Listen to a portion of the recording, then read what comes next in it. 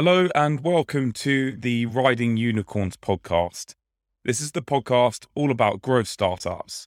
I'm James Pringle. I'm a technology entrepreneur and investor and the founder of Pringle Capital. My co-host is Hector Mason. Hector is a partner at B2B Investor Episode 1 Ventures. This podcast is all about uncovering what it takes to build a unicorn business. We speak to some of the best founders and investors, many from unicorn companies, and ask them about their journey, operational insight, tips, lessons, stories, anything that can help uncover what it takes to build a high-growth business. This week's episode is with Julie Chen from sustainable bamboo tissue product company, The Cheeky Panda. Many of you may know The Cheeky Panda as they have been very successful raising funds via crowdfunding. In this episode, we cover brand, product, market research, awards, and Julie's big vision for the company. Let's get started. Hi, Julie. Welcome to Riding Unicorns. Hi, James. Hi, Hector. Thank you for inviting me. It's our pleasure. So, Julie, maybe we could start by just getting a description of what the Cheeky Panda is in your own words. Yeah, so the Cheeky Panda produces eco-friendly tissue paper, biodegradable wipes from bamboo, which is the world's fastest growing plant.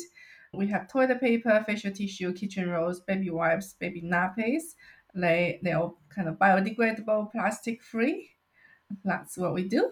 Can you bust this myth? Are bamboo products that we buy, like, socks or paper or whatever it is, are they viscose? I once read that viscose is a bamboo byproduct or derivative or something like that. So what's that situation? The material to make tissue and material to make clothing are quite different. So the material to make tissue is kind of purely fiber. There's nothing else in it. Whereas the material to make clothing need to be mixed up with other material in order to create like fabric for clothing. That's why it's kind of quite different. In tissue, we don't use like vectors or anything like that. That makes very good sense because clothes made of tissue material would not be effective at all. And Julie, you're moving on to more serious topics. Your career's been really interesting, and you moved from manufacturing and supply chain logistics jobs to starting a consumer brand. So I'm just interested to hear what led you down that route, what inspired you to start the Cheeky Panda. I did study brand when I was in Japan over 15 years ago as part of my university course. I was studying brands and I studied Disney, Nike, so some of the best brands in the world. And I always wanted to create a brand because I understand, I like the what brand can bring to people and what it means to people. So that's kind of always in my mind. I'd like to do something like I'd like to create a brand. And while I was working, I worked for in supply chain, in global supply chain, so moving products from one country to the other. And that's where I learned all the manufacturing. I learned all the global supply chain. I use these skills and this knowledge every day in Cheeky Panda because we're moving goods around all over the world, from Asia to UK to America to Middle East. So Cheeky Panda is quite heavily about global supply chain as well. So that's kind of how my work experience and my knowledge merge together to contribute to the creation of the Cheeky Panda. Yeah, it's interesting. And you mentioned the sort of supply chain and the brand there. What came first? Was it the brand or the product? The idea come first. So while I grew up in China, we use bamboo products quite a lot, and I always know that it grows very quick. It's very friendly material. It's widely used in China as well, but in here, it's not really well known the benefit of it. When I first introduced the Cheeky Panda toilet paper to people, I often get asked, "Is that very hard?" Uh, but now a lot of more people are aware of bamboo and how soft it is, and people wear bamboo socks, bamboo clothing. They know the benefit of it. So less people asking this question now, but certainly over 60 years ago, it was quite, the awareness was very low. So I had this idea. I was building my career and my build my work experience in global supply chain, and then all sort of manufacturing with my previous work experience. And building a brand is kind of always in my mind, and had this idea of having kind of a brand that's have a range of products that's using bamboo. So that's kind of an idea I have. But it wasn't until back in end of 2015 I went back to China with my partner to visit my parents, and we then I decided to take this opportunity to explore this idea. So we went to visit a tissue factory where we saw there are lots and lots of the region is in west part of China, and they are like the was surrounded by bamboo. And we took like a 6 hour car journey to a factory in the middle of mountain to see a factory, and all the way was bamboo. And what we were told is the bamboo layer was only 10% used, 90% was surplus. And the factory used bamboo because it's near sourcing. They don't have to import pulps from overseas. It's cheaper for them to produce locally and distribute locally. But they hadn't really realized that actually it's a material that could solve a very big issue, which is deforestation. And so at that point, we was thinking, why do we cut down trees that takes 30 years to grow, and we have this material, so much of it, and we're not using it. That's when I decided, my partner and I decided that we have to launch this business. It's going to be potentially resolve a very, very big problem we have. And yeah, that's when it's all started. That is so this is partly news to me, I admit. I mean, it's amazing, right? So are there any downsides to bamboo? Is it more expensive, or why is it taken until now for it to take off and for it to hit the mainstream? Yeah, like I said, the awareness was really low. Bamboo is not something that grows like in abundance in the West. So the awareness and the benefit of it is quite low. But actually, it grows very fast. When you have some time, you can actually watch it grow. It grows up to 90 centimeters a day. Oh my god, we need to get some of these like in our office or something. I just want to sit and watch bamboo. That sounds meditative. It's not a material that we know that grow in abundance in the West, and that's why the awareness was quite low. And I've been hearing, before I even launched the Cheeky Panda, I've been hearing all the big tissue companies talking about alternative material, like a more sustainable material, but I never really see them launch anything. So it is a bit surprising why they don't just do it. And sometimes it does also take smaller company, more innovative company and entrepreneurs to lead a change. It's super interesting that, and we can certainly attest to that fact in what we see in our jobs day to day. So what have been some of the biggest challenges with building Cheeky Panda so far? Going from 0 to 1 and then from 1 to where you are today, what have been the hardest things? We're growing really fast. We're growing as fast as bamboo. And as a result of this, we have, there are obviously business challenges to grow so fast. Then we need to retain the talent. We lost talent as well. And we had supply challenges as well last year, which I think quite a lot of business suffered the supply challenges in consumer goods industry. If the fast growth and fast pace of this business really bring quite a bit of challenges, but I do enjoy it. I do enjoy the challenge and resolve the problem. And thanks to our team, and thanks for our customers who believe in us, and we are kind of get through these challenges and continue to grow. Do you think it's a mindset thing of a founder that good founders are able to take these challenges on in the face of adversity, still come out on top? What's your attitude to these problems? You know, no one saw global supply chain issues cropping up last year, right? So, yes, while some people might kind of fold over and give up, what was your reaction? I think it's the vision of the business really, or I truly believe in the Cheeky Panda can be a household name one day. And I truly believe that this is a brand that's gonna cut through and become a leading brand in the sustainable space. It's the belief and the vision that I communicate to my team, and my team believe in my vision as well. and we just get through it together. If the founder believes in it, the team believes in it, and the customer will believe in it, and the investors will believe in it, and then we all kind of work towards the same goal. And every day we feel like we are making a difference. We inspire a positive change. So, and the difficulties actually, and I think back, it's actually the challenges are kind of part of the process that is making the business interesting.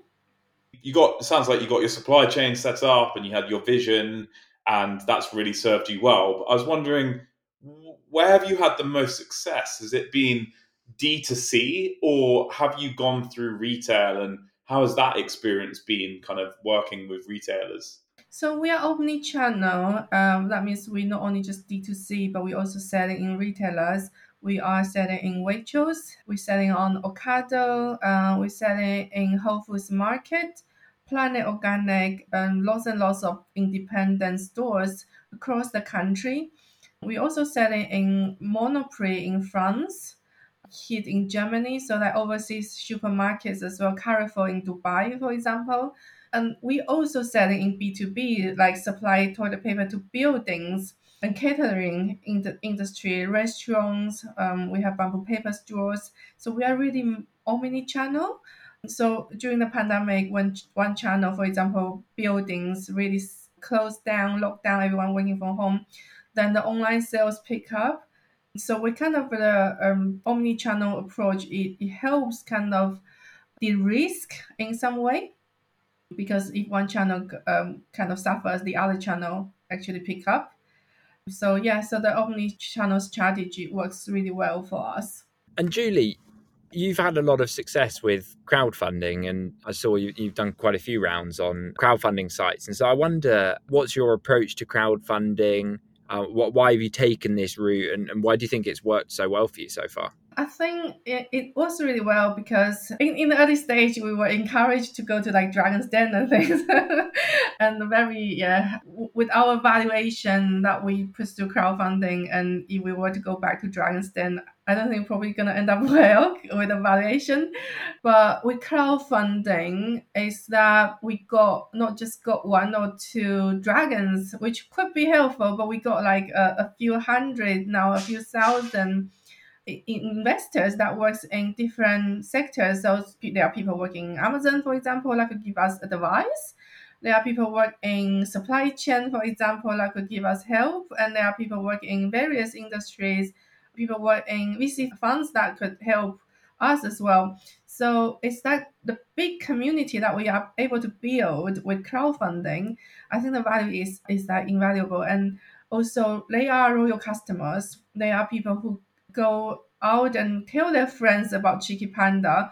So this is this kind of community we are building with our investors, which I think is a real value of crowdfunding. That's really interesting. I just want to dig in on this a little bit, because crowdfunding is something that I really love, but I don't feel like the industry has done as well as it should have done. I think it's beginning to pick up, but I don't think they've done a good job of showing founders how beneficial a crowd raise can be to startups. And it sounds like you are actually a company and a founder who's really seen benefits from the crowd. So I wonder, you did your raise, and then these people, the Amazon person, the VC, the PE person, supply chain people, did they seek you out and say, look, I'm now an investor, I've put like 100 quid or whatever into your company? Did they seek you out and offer the help, or were you strategic in kind of drawing those skills out of your investors? Yes, so we send updates quite regularly to our investor mailing list. So, for example, there's a new product launch. For example, we send a questionnaire to our investors, and they will provide like their real, genuine feedback. And also, for example, another example is that we had the Waitrose launch, and our investors will be the first one who go to Waitrose and to pick up the products and tell their friends about it. So we do engage with our investors through mailing list, through like a Seeders platform. So that works really well for us to build a business to this stage. But I think going forward, we do need institutional investors for the next stage of growth. It sounds like you've done a really good job of kind of leveraging those investors, which is great. You mentioned you've got lots of different products now. How do you go about adding a new product to the range? Like, what sort of market research do you do as part of that discovery process for a new product? Oh, okay. So that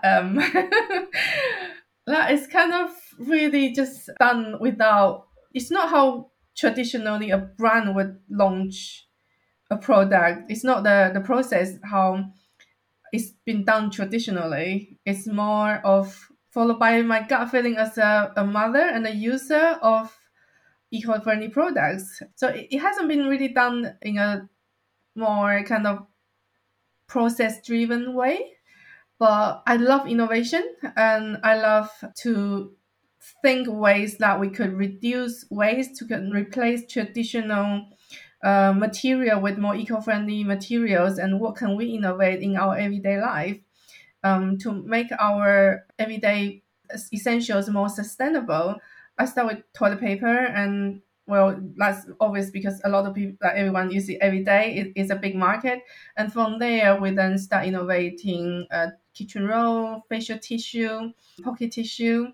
So we then create the whole tissue range, and that has been done quite successfully and selling really well online and in some stores. And then later on, when I was pregnant with my child, he's now 3 years old, and then I saw there wasn't enough biodegradable baby wipes in the market.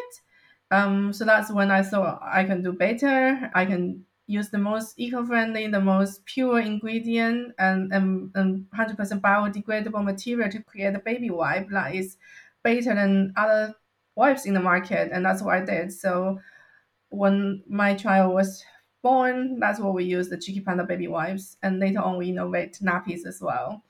So that's kind of product development journey is based around what a household needs in their everyday life. Yeah, it's been a space that's just taken off, right? I mean, I use Smol at home, which is like direct to consumer through the post box, washing up liquid and stuff. And that's great. And people are just, it's also a question of awareness. People are going online to look for household items now, whereas not long ago, they probably were doing that far less. It's a great point, and it's also good timing.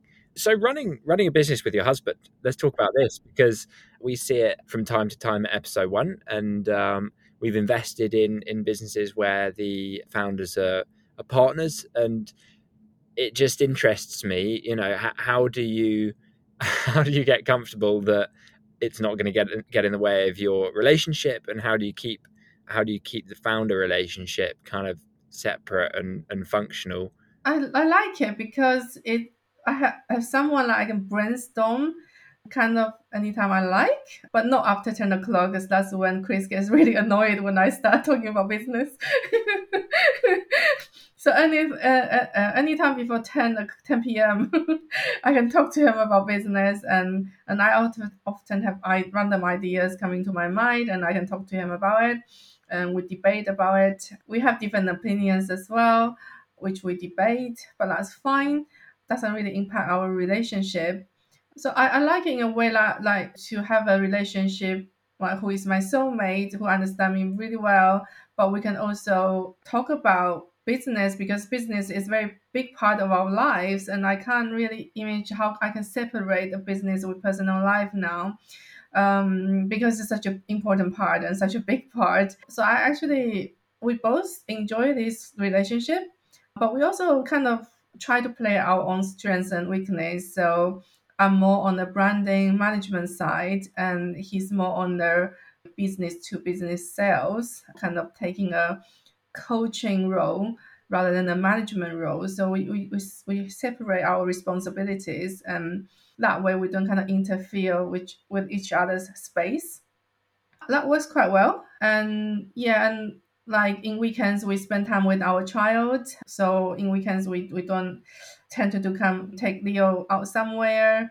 So we don't talk a lot about business in the weekends, and unless I have a random idea.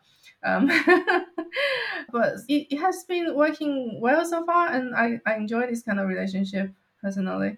Yeah, I do a little bit similar with my partner Harriet. I'm involved in her company, and it's quite special to be able to build a business together.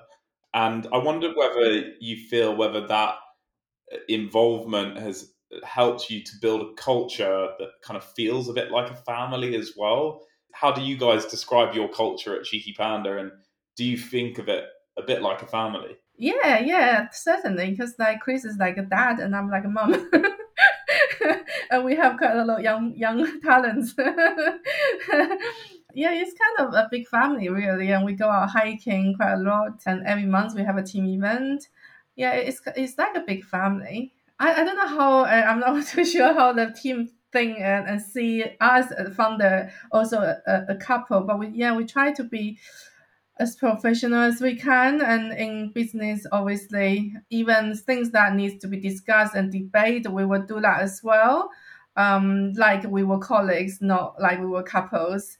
Yeah, we were like a big. The culture is like a big family, and with Chris and myself being more like a more senior in the business, and there's lots of young talents. However, now we start adding senior managers, which will make it look more professional going forward, because we now have people who come from FMCG industry, who come from global supply chain lead from very big companies, for example, that can support our growth. So the senior management team will look a lot more professional than its early stages. Yeah, that's going to be an exciting period. And you've already touched on your sort of ambition to be a household brand, which you're already becoming. What is your ambition for Cheeky Panda, and what do you think it can become? If you get into dream mode and think 10 years out or 15 years out, what does the Cheeky Panda look like? Yeah, so we like to take some market share from Andrex and Cushelle and hopefully become number 3 or number 4 in this category. That's what I like to see. I like to see as a brand that grow up with the younger generations, and when they have their family, and Cheeky Panda is what they choose for their household. So that's my vision for the Cheeky Panda in the next 10 years. Yeah, it's exciting. Maybe we could learn a little bit more about unit economics. So every company is really different. What are you guys trying to do more of? What does success look like to you? Is it range of products or number of sales? Like, what are you trying to expand and grow, and what does success look like? So in the next 3-5 years, is the goal is to IPO the business. Long term wise, I think bamboo is obviously a very, very good material. The more people use bamboo, the more bamboo can be maintained and be harvested. And actually, the process is really good for the environment. So I think the more Cheeky Panda grows, the more benefit it will bring to the environment, because what we are doing now is validate that there is a demand for this product for bamboo, and later on and in a later stage we will innovate in various different areas into our everyday life and use this wonderful material, and that will help people grow more bamboo maybe, and that's good for the environment. Harvest more bamboo, that's better for the environment, and use more bamboo. So to kind of help deliver that COP26 goal, I think this could be a very interesting and very important contributor. Yeah, it's great to hear, Julie. And you've won lots of personal awards. You've won the 10 ones to watch in the Sunday Times Fast Track 2020. You're in the FT's 30 UK female entrepreneurs to watch. I think there were a couple of others, but it will probably take too long to go through them all. So, also, you've now been asked to be on Riding Unicorns, which has to be the pinnacle of any sensible person's career. So you're a well-decorated entrepreneur, and I wonder what these kinds of awards mean to you, if anything. Well, it's really unexpected, to be honest. Seriously didn't expect any of this to come to me, and I'm just trying to create a good brand, manage a good company, and that's all I try to do. I think kind of good things come to you when you're doing good things as well. So yeah, it's really unexpected, but I'm very happy that my effort, my work has been recognized, and I hope that can inspire more people to do something to contribute to the environment, and also hopefully inspire more female entrepreneurs to do good, and hopefully we can see more female entrepreneurs being recognized. There's no doubt that you are achieving those goals, Julie. So great work, great work on that. It's, being in the public eye as a female entrepreneur doing really great things and raising millions and millions of pounds in venture money is surely an inspiration to lots of others. So far, there hasn't been enough female entrepreneurs and also ethnic minority entrepreneurs to be recognized. And I certainly hope that this could change, because females, we have lots of creativity and lots of good ideas. And there should be more capitals like awarded to female entrepreneurs that could create amazing things for the world. I'd like to see that happen more. Yeah, absolutely.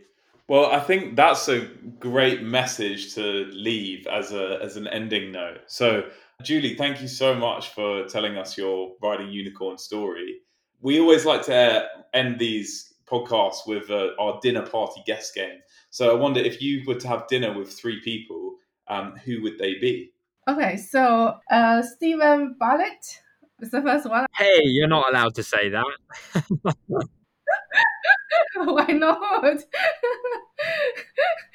I think he's a cool guy, and he's a social media genius as well. We're trying to figure out social media to have more like influence. So yeah, if I have the opportunity, definitely.